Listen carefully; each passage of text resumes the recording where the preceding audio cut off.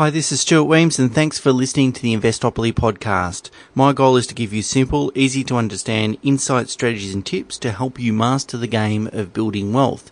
And in this episode, what I'd like to talk about is a couple of bits of data and research that has been released over the past week, which we can read into and perhaps apply to our own situation.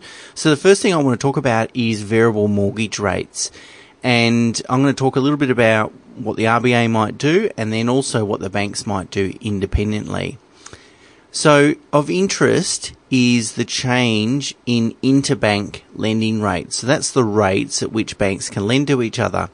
This is called the bank bill swap rate, and it can be for over certain periods of time. So it can be 90 days, it could be 6 months and so forth, depending on the term. And it's a benchmark rate that's used in lots of lending, particularly commercial lending, but also interbank between banks. It really determines the bank's cost of funds. So that is, if the bank needs to fund mortgages, one way it can do that is by borrowing money on the short-term money market, and the rate at which it pays will be set according to the typically 30 or 90-day bank bill swap rate. Now, these rates have been going up recently. So then the difference between the bank bill swap rate and the cash rate, which is really the risk-free rate, has extended by about 0.3%, or what they say is 30 basis points. This means essentially that the bank's cost of funds has increased. Their ability, the cost to provide a mortgage to you on variable rates has increased. And about 1/3 to almost 1/4 in that range of the bank's funding is based on short-term money market lending or linked to short-term money market lending. So whilst that cost has increased by about 30 points, only a quarter to 1/3 of their book or funding platform is impacted. Therefore, it's estimated that the bank's cost of funds have increased by about 10 basis points or 0.1%. As such, we've seen second-tier lenders such as ING, Bank of Queensland, IMB, which is Illawarra Mutual Building Society, Citibank, and Bank SA, which is really St George or Bank of Melbourne, and ME Bank, which is run by the industry super funds. These second-tier lenders have all increased variable interest rates, and they've cited increasing in funding costs as a reason for doing that. Now, the big banks, the big four, haven't increased variable mortgage rates yet, but it's something to keep in mind in the back of our mind that this is bubbling on behind the scenes. I think the reason why they haven't increased rates is because obviously it will attract a lot of negative publicity when they don't really need it. The Royal Commission's already attracting enough negative publicity for them, and also there's a first mover disadvantage. So, the first big four bank to change rates will probably cop most of the brunt of the negative media. So they're probably just waiting for someone else to move. What does it mean for you and me? Well, as mortgage holders, if we have variable rate products, we've got to expect that this is on the horizon. So we might be listening to all the rhetoric around the RBA that they're not going to move rates. But that's not to say rates won't change. The other thing as well is then considering if you're weighing up fixed rates versus variable, I'd be adding an extra 10 basis points to the current variable rate when you make that comparison of whether it's worth locking in. The second bit of commentary or media commentary in the last week or so has been about the impending or a looming potential credit risk of Australian borrowers that are on interest-only home loans or interest-only investment loans that are about to flick over or might be expiring soon and changing to principal and interest. And a lot of the media has been surmising about, what is the impact on the market and credit risk and so forth. Because if we tip across to principal interest repayments, that's obviously going to put pressure on household cash flow, and then will that result in a rise in the default rate? So, putting aside the macroeconomic commentary, if you just in regards to your specific situation, if you have loans, interest-only loans that are coming towards the end of the interest-only period, and you can check your loan agreement or ring your bank to find out when that is, or speak to your broker. if they're coming up, say within the next year or so, then you might start thinking about making some moves now, and either looking to whether you can reset your interest-only term with your existing lender, or whether you have to refinance to a new lender to get a brand new interest-only term, which is typically 5 years. That's the length of the interest-only term these days. I'd be doing that sooner rather than later, just in case there's any future changes or more credit tightening that might restrict your ability to do that. Lastly, on interest rates is the Reserve Bank. CPI inflation figures were out, released on Wednesday of this week, and in relation to the June quarter. Inflation was up at now annualised at 2.1%, which is in the RBA's band, albeit towards the end of the bottom of the band, the 2 to 3%. That's their instructions to keep inflation within that band. But most of the price increase, most of the stimulus within inflation was as a result of petrol prices. So, whereas food and rent and so forth, there was some deflation in those numbers. So really, ostensibly looking through the numbers, it's pretty benign. Inflation's ticking upwards, but at a very, very slow rate. Wage inflation is somewhat absent, and on a like-for-like basis, we estimate that it's around about 1%, which is really low.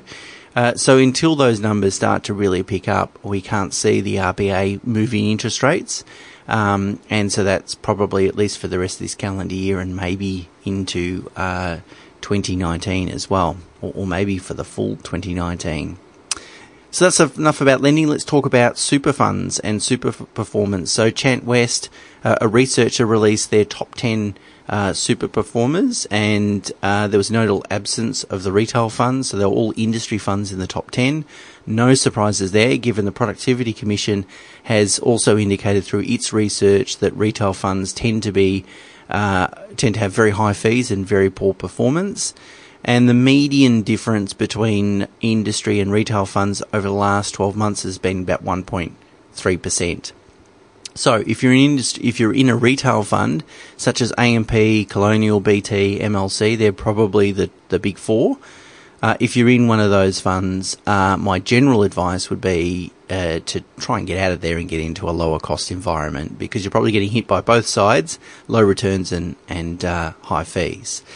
The best performing fund over the last 12 months was Host Plus, its own balanced fund, although its interim returns, they haven't finalised their return for the end of the year, at 12.5%. Interesting that the low-cost index model portfolio that we use to invest our clients' super performed at 11.52%, which puts us second in that top 10 table, which is pleasing that a rules-based, low-cost, indexed, proven evidence-based approach has performed very well in the last 12 months, because index investing won't always beat all the active managers out there, of course, not in every year. So that's very good, but the problem and the reason for me mentioning is that quite often we get seduced. Sometimes we get seduced by these tables, thinking, well, Host Plus performed the best, so I need to switch my super to Host Plus.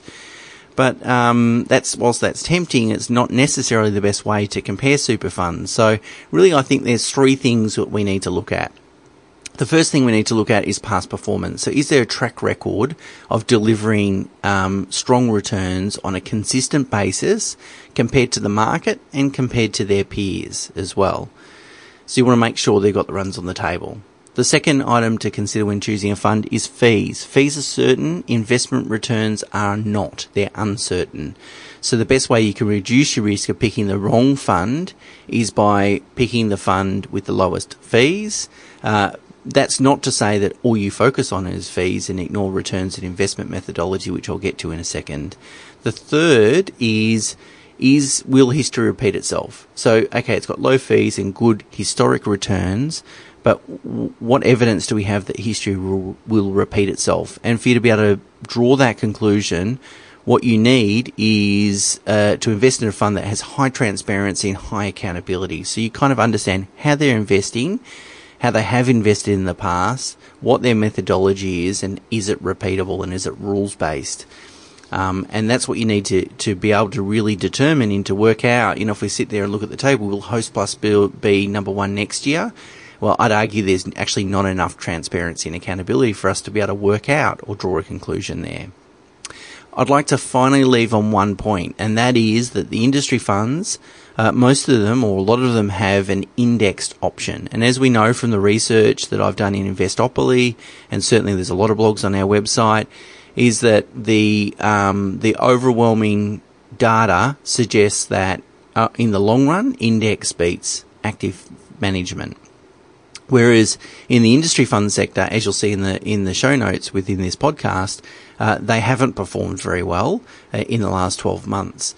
And my view on this is that most of the industry funds index options are almost designed to fail.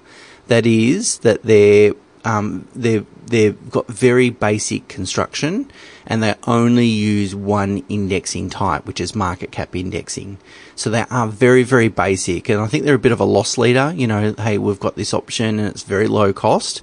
But if it's going to deliver really low performance, so for example, Hostplus's indexed option produced only 7% return, whereas its normal balance 12.5%. So it's great to save fees, but not if it's going to cost you 5.5% in total returns.